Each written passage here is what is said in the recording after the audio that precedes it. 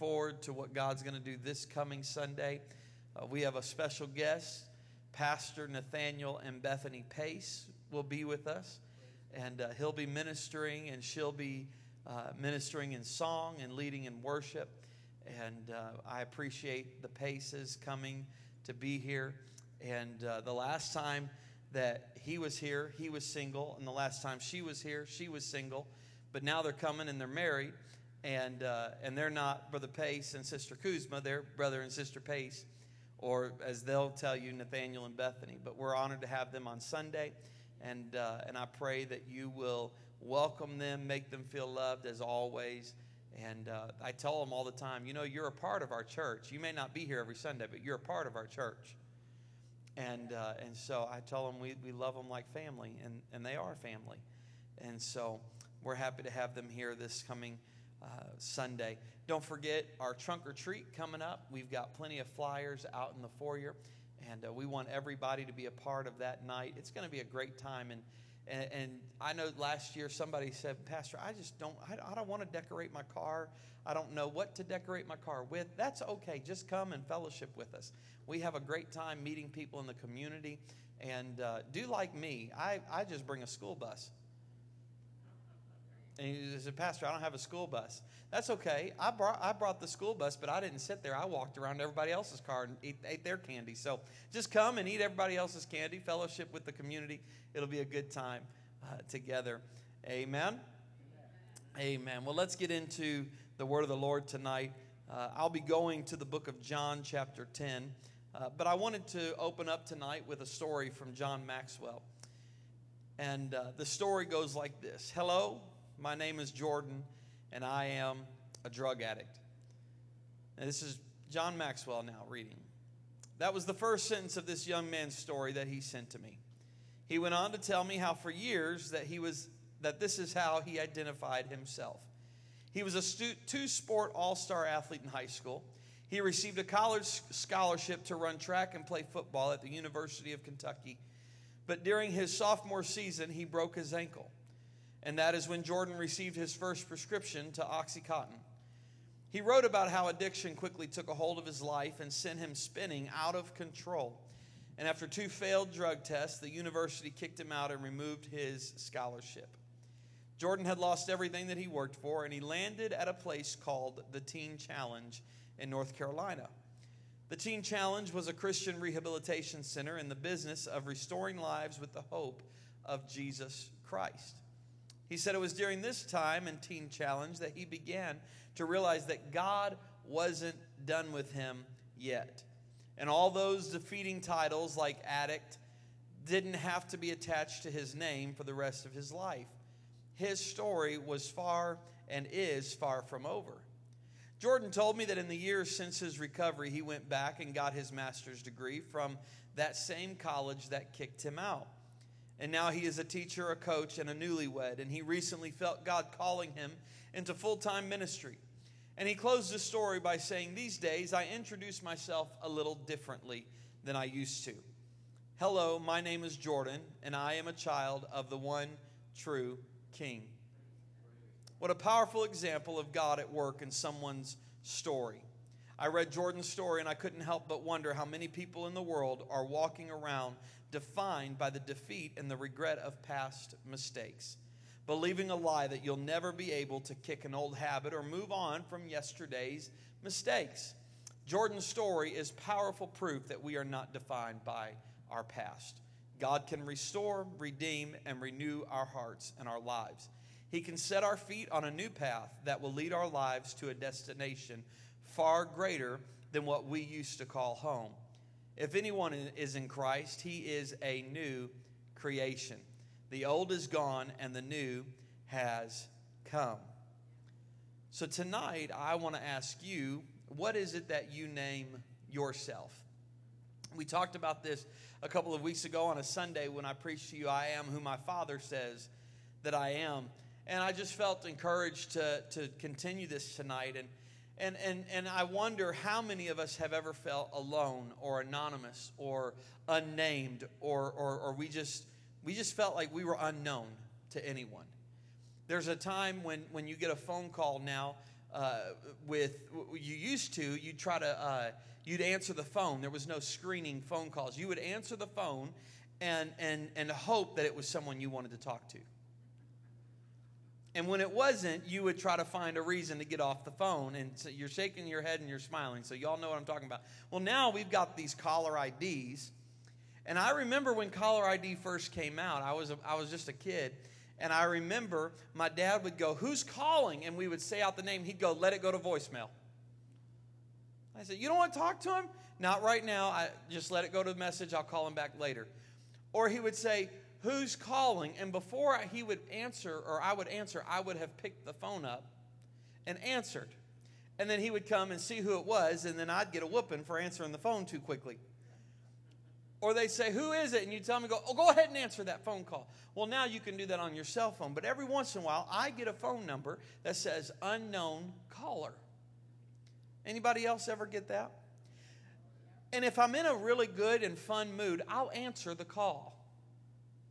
And I'll just answer Joe's Sub Shop or Hopper's Preaching Ministries. I don't know what I'll answer sometimes. It's just fun. And I like to have, because most of the time it's telemarketers. I got a call today from Clearwater, Florida. Right in the middle of a hurricane. Those people are dedicated. And I wanted to answer the phone and say, "Listen, I don't know what it'll take, but I need you to come up to Dowagiac and come to my church, because sometimes at the slight of rain or snow, we got people that don't want to come to church. But you're working in the middle of a hurricane." I thought, my goodness, God must be blessing you enough to work in the middle of a hurricane. You're committed. But we get these unknown callers, and I've wondered sometimes, and this is just how my mind works, I've wondered, how must that person feel on the other end to know that their phone is an unknown caller? There's something disconcerting about feeling like no one knows who we are. No one knows where we are. No one knows how we're doing. And frankly, for me, I don't know sometimes if it would make a difference if somebody really knew. But it's nice just to know that somebody knows. I asked somebody one time how they were doing. They didn't want to tell me, and I insisted that they tell me. And they said, "You can't do anything for me anyway." And I said, "Well, it might make you feel better." They finally told me. I said, "Well, do you feel better?" "No, I feel worse now because somebody else knows." I said, "Oh, well, that wasn't my intent. I'm really sorry. I just thought, okay, I just want to comfort you. I want to support you." But sometimes we just feel like nobody knows. Nobody knows us. There's nothing more sad than being alive but feeling isolated and insignificant and irrelevant, like being dead before we die. And it may be the senior citizen that may sit alone at McDonald's and drink their coffee and think that no one cares. Or maybe a worker in a large corporation who feels as though no one knows that they exist, or no one knows their name. Or a student who's in a large school feels like a nameless face in a crowd. Or it might be the wife of who's a homemaker spending hours while her husband works and her kids are at school. There are people who are alive, but they sometimes feel as though their life makes no difference and that the world would not change in any substantial way if they ceased to exist. And so I want to talk to you tonight from John chapter 10, verses 1 through 4. And the Bible says, "Verily, verily, I say unto you, he that entereth not by the door into the sheepfold, but climbeth up some other way, the same is a thief and a robber. But he that entereth in by the door is the shepherd of the sheep.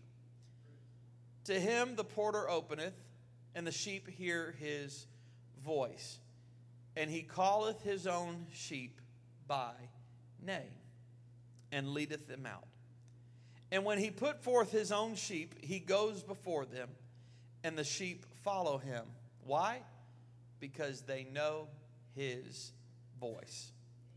Jesus says that when a true shepherd comes to get his sheep, the sheep will recognize the voice of their shepherd. And he calls his own sheep by name, and he leads them out. They follow the shepherd because they know the voice, and they won't follow the voice of a stranger.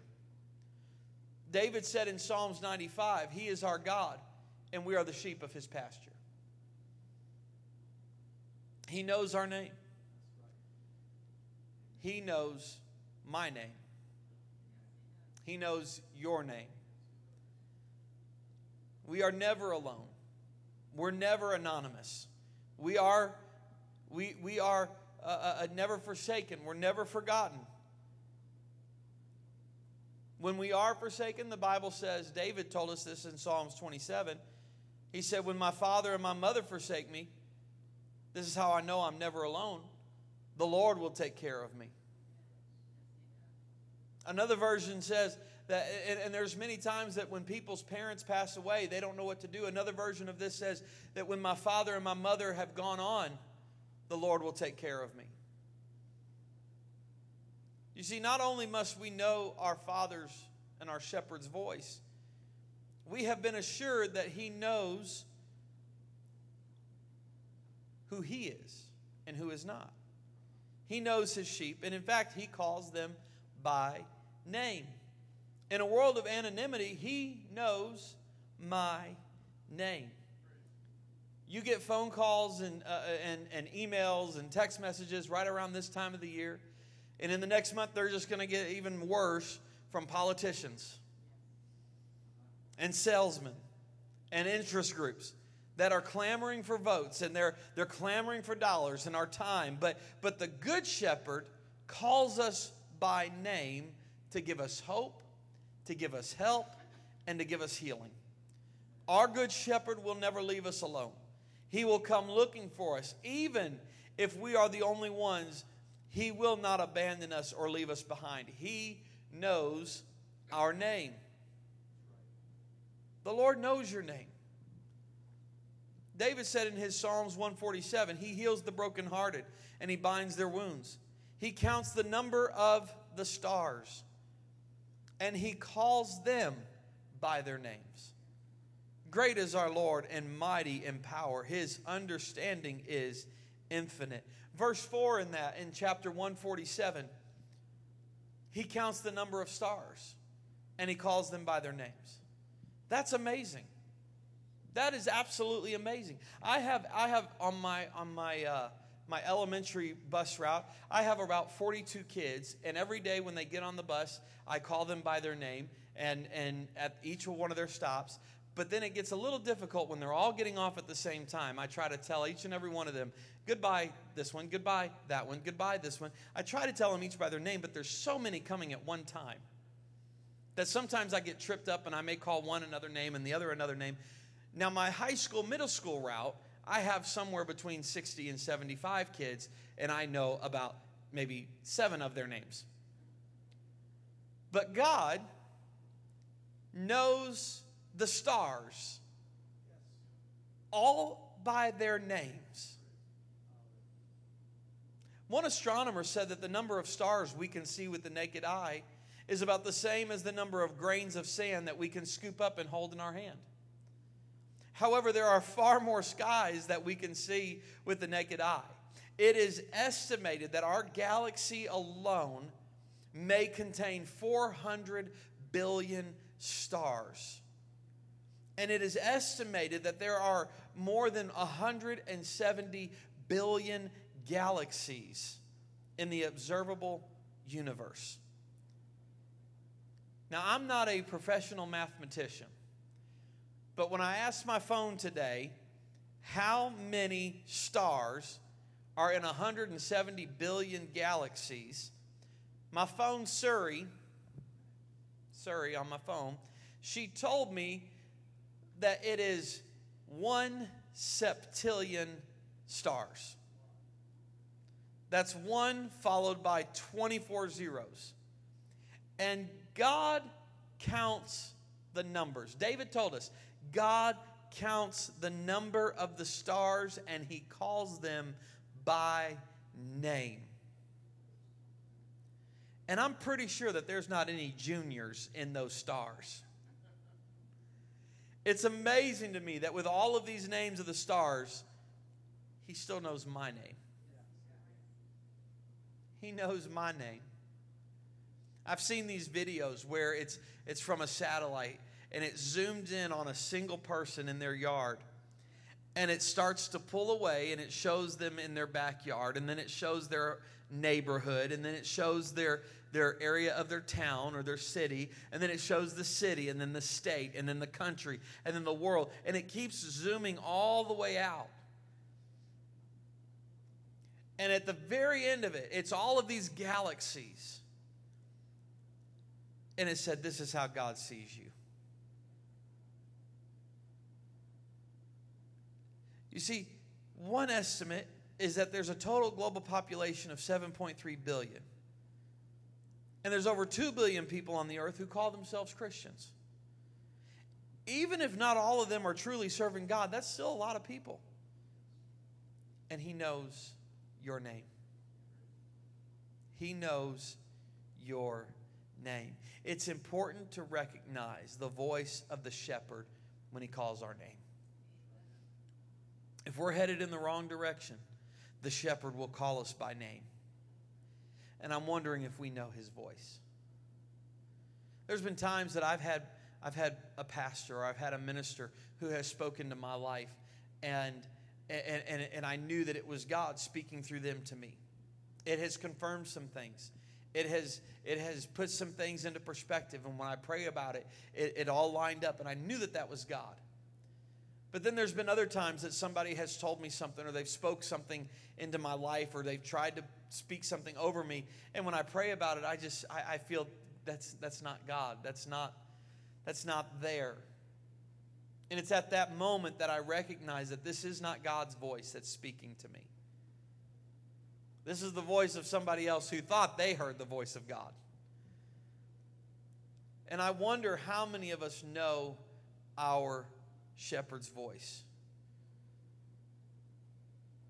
When we're about to make a decision that will have a lasting, harmful, and hurtful consequence in our life, He will call our name. Jesus knows my name. And I often wonder sometimes, when I'm in trouble and He calls my name, will I recognize His voice? When there's been times that maybe I haven't prayed or fasted like I should, and I maybe feel something, is that the Lord or is that me? Somebody in the church is talking to me. Is this God or is this a personal opinion? What is it? When I'm tempted or I'm leaning in the wrong direction, will I recognize His voice? Will I respond to His voice? Will I follow Him, or will I go in my own way? And the reason I think about this is as I think about when the angel came to Mary, He said, "Hail Mary." He called her by name. And I don't know if Mary was the first one that the angel approached, but when he approached, she heard him and she said, "Yes, Lord."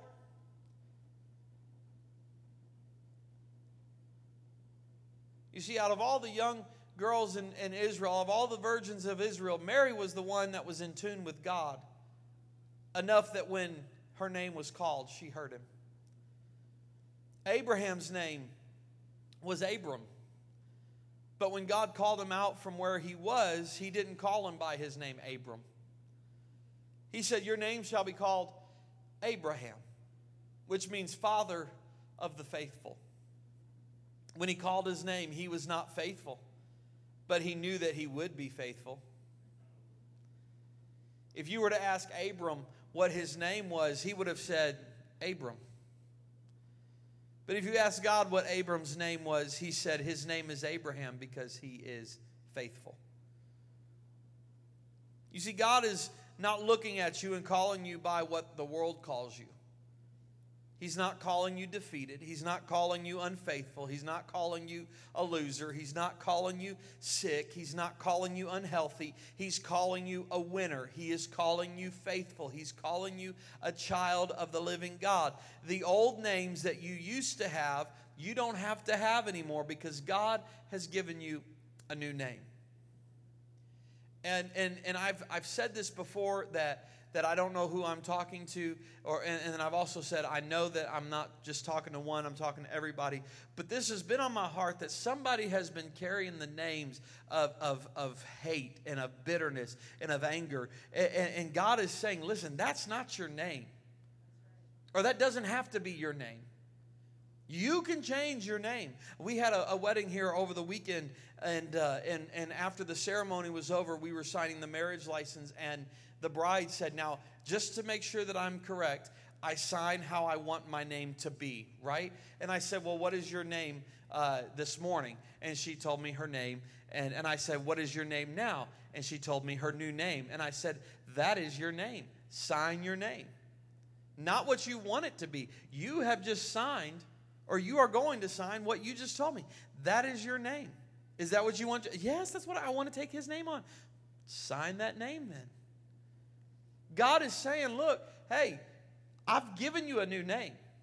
It's up to you to sign the paper, to say, this is my name. But are you listening to the voice of God? God knows who you are. He knows where you're at. And he knows what you ate for breakfast. He knows what you ate for lunch.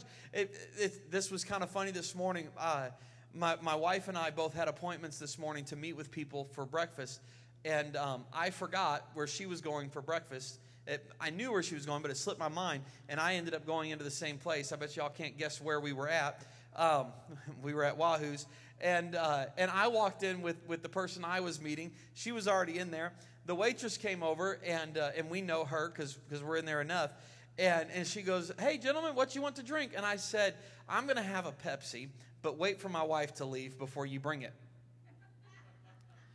And she kind of laughed, and she said, I got you. Because they all know I drink a lot of water now, and I don't drink a lot of soda. But this morning, I just had a hankering for a Pepsi or a Coke or something. I had a dull headache. I just needed a little bit of sugar or something.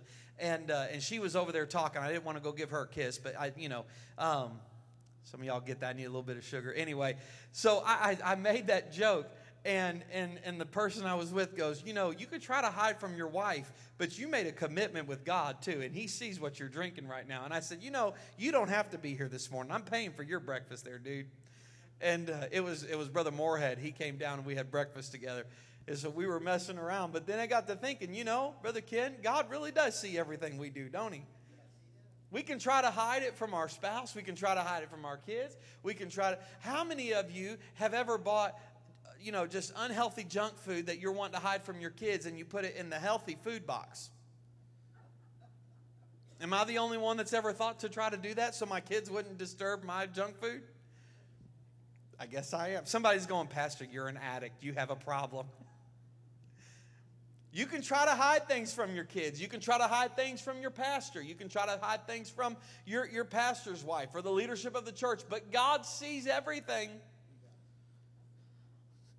I remember growing up in that song, oh, be careful, little eyes, what you see. Oh, be careful, little eyes, what you see. Because the Father up above is looking down in love. Oh, be careful, little eyes, what you see. But the way my Sunday school teacher used to sing it, when it got to the Father up above is looking, she just talked about putting the fear of God into us, but oh, he's looking down in love. Be careful, little feet, where you go. Be careful, little mouth, what you speak. Be careful, little ears, what you hear. Because the Father up above, he's looking down in love. And I used to think that God was sitting up on the judgment throne, just looking down, going, okay, I'm going to write that down. I'm going to write that. Going to remember that. Oh, I'm going to tell your dad about that. Telling your mom about that too, But he sees everything. He knows who we are. He knows where you're at. He knows that accident that you're about to get into, and he saves you from it. He sees everything. He knows what's going on in your marriage. He knows what's going on in your job situation. He knows what's going on in your family. He knows where you live. He knows your address. And he knows your name. He's concerned about you. There's a time that Jacob was getting ready to face the most critical time in his life, and Jacob had moved away from home for over 20 years, hadn't seen his brother in 20 years. And when he left, it was a bad situation. His brother said he was going to kill him. He was not pleasant, and he was not happy with that family situation. And Isaac was going back to meet Esau, and Jacob went to God in prayer, and he said something probably like, God, are you out there? How many of us have ever said that before? God, are you there? When we have felt so alone and we've got so frustrated that we prayed, God, where are you? God, are you even listening to me right now? God, do you even know that I exist? I've done so many things that were so wrong. Jacob, this is Jacob. He said, I would call myself a trickster. I'm even a supplanter. I'd even call myself a liar. But when he began to pray, God said, I know who you are, Jacob. Don't tell me who you think you are. I know who you are. I know where you've been. You call yourself a trickster. You call yourself a liar. But I call you Israel. I call you a prince with God. I know who you are. I know what you've been through. I've got you in my sight, and I've got my hand upon you, and you are my child, and I know your name. When Mary Magdalene was depressed because the man who had given her life had died, he was crucified and whipped and beaten and hung on a cross. They took him down. They threw him in a tomb, and her world had ceased to exist. And she didn't know how she was going to go face tomorrow. But when she began to make her way to the garden, she ran across a man who she thought was the gardener. And she said, where have they taken my Jesus? She thought that no one knew what she was facing. She was so upset. Where had they taken my Jesus?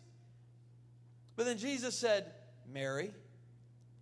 And when he called her by name, she recognized who he was. You may be down and out. You may be depressed. You may be calling yourself a name. But you've got to start listening, because Jesus knows your name. He knows what you're going through. He knows where you're at. He knows where you've been.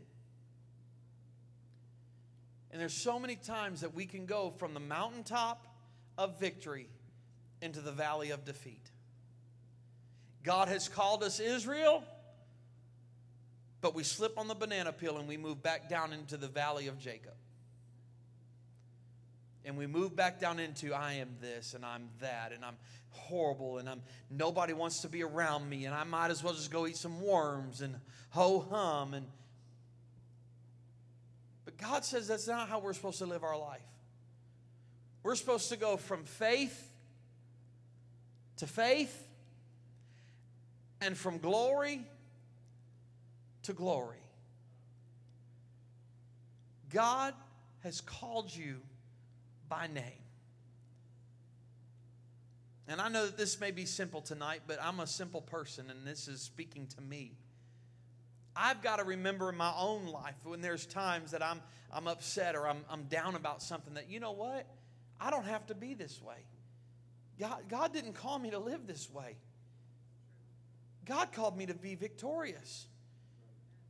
God called me to live a joyful life. God called me to live a blessed life. And there's an old song that says, He knows my name. He hasn't forgotten me. He hasn't forsaken me. He knows my name. He sees each tear that falls. And He hears me when I call.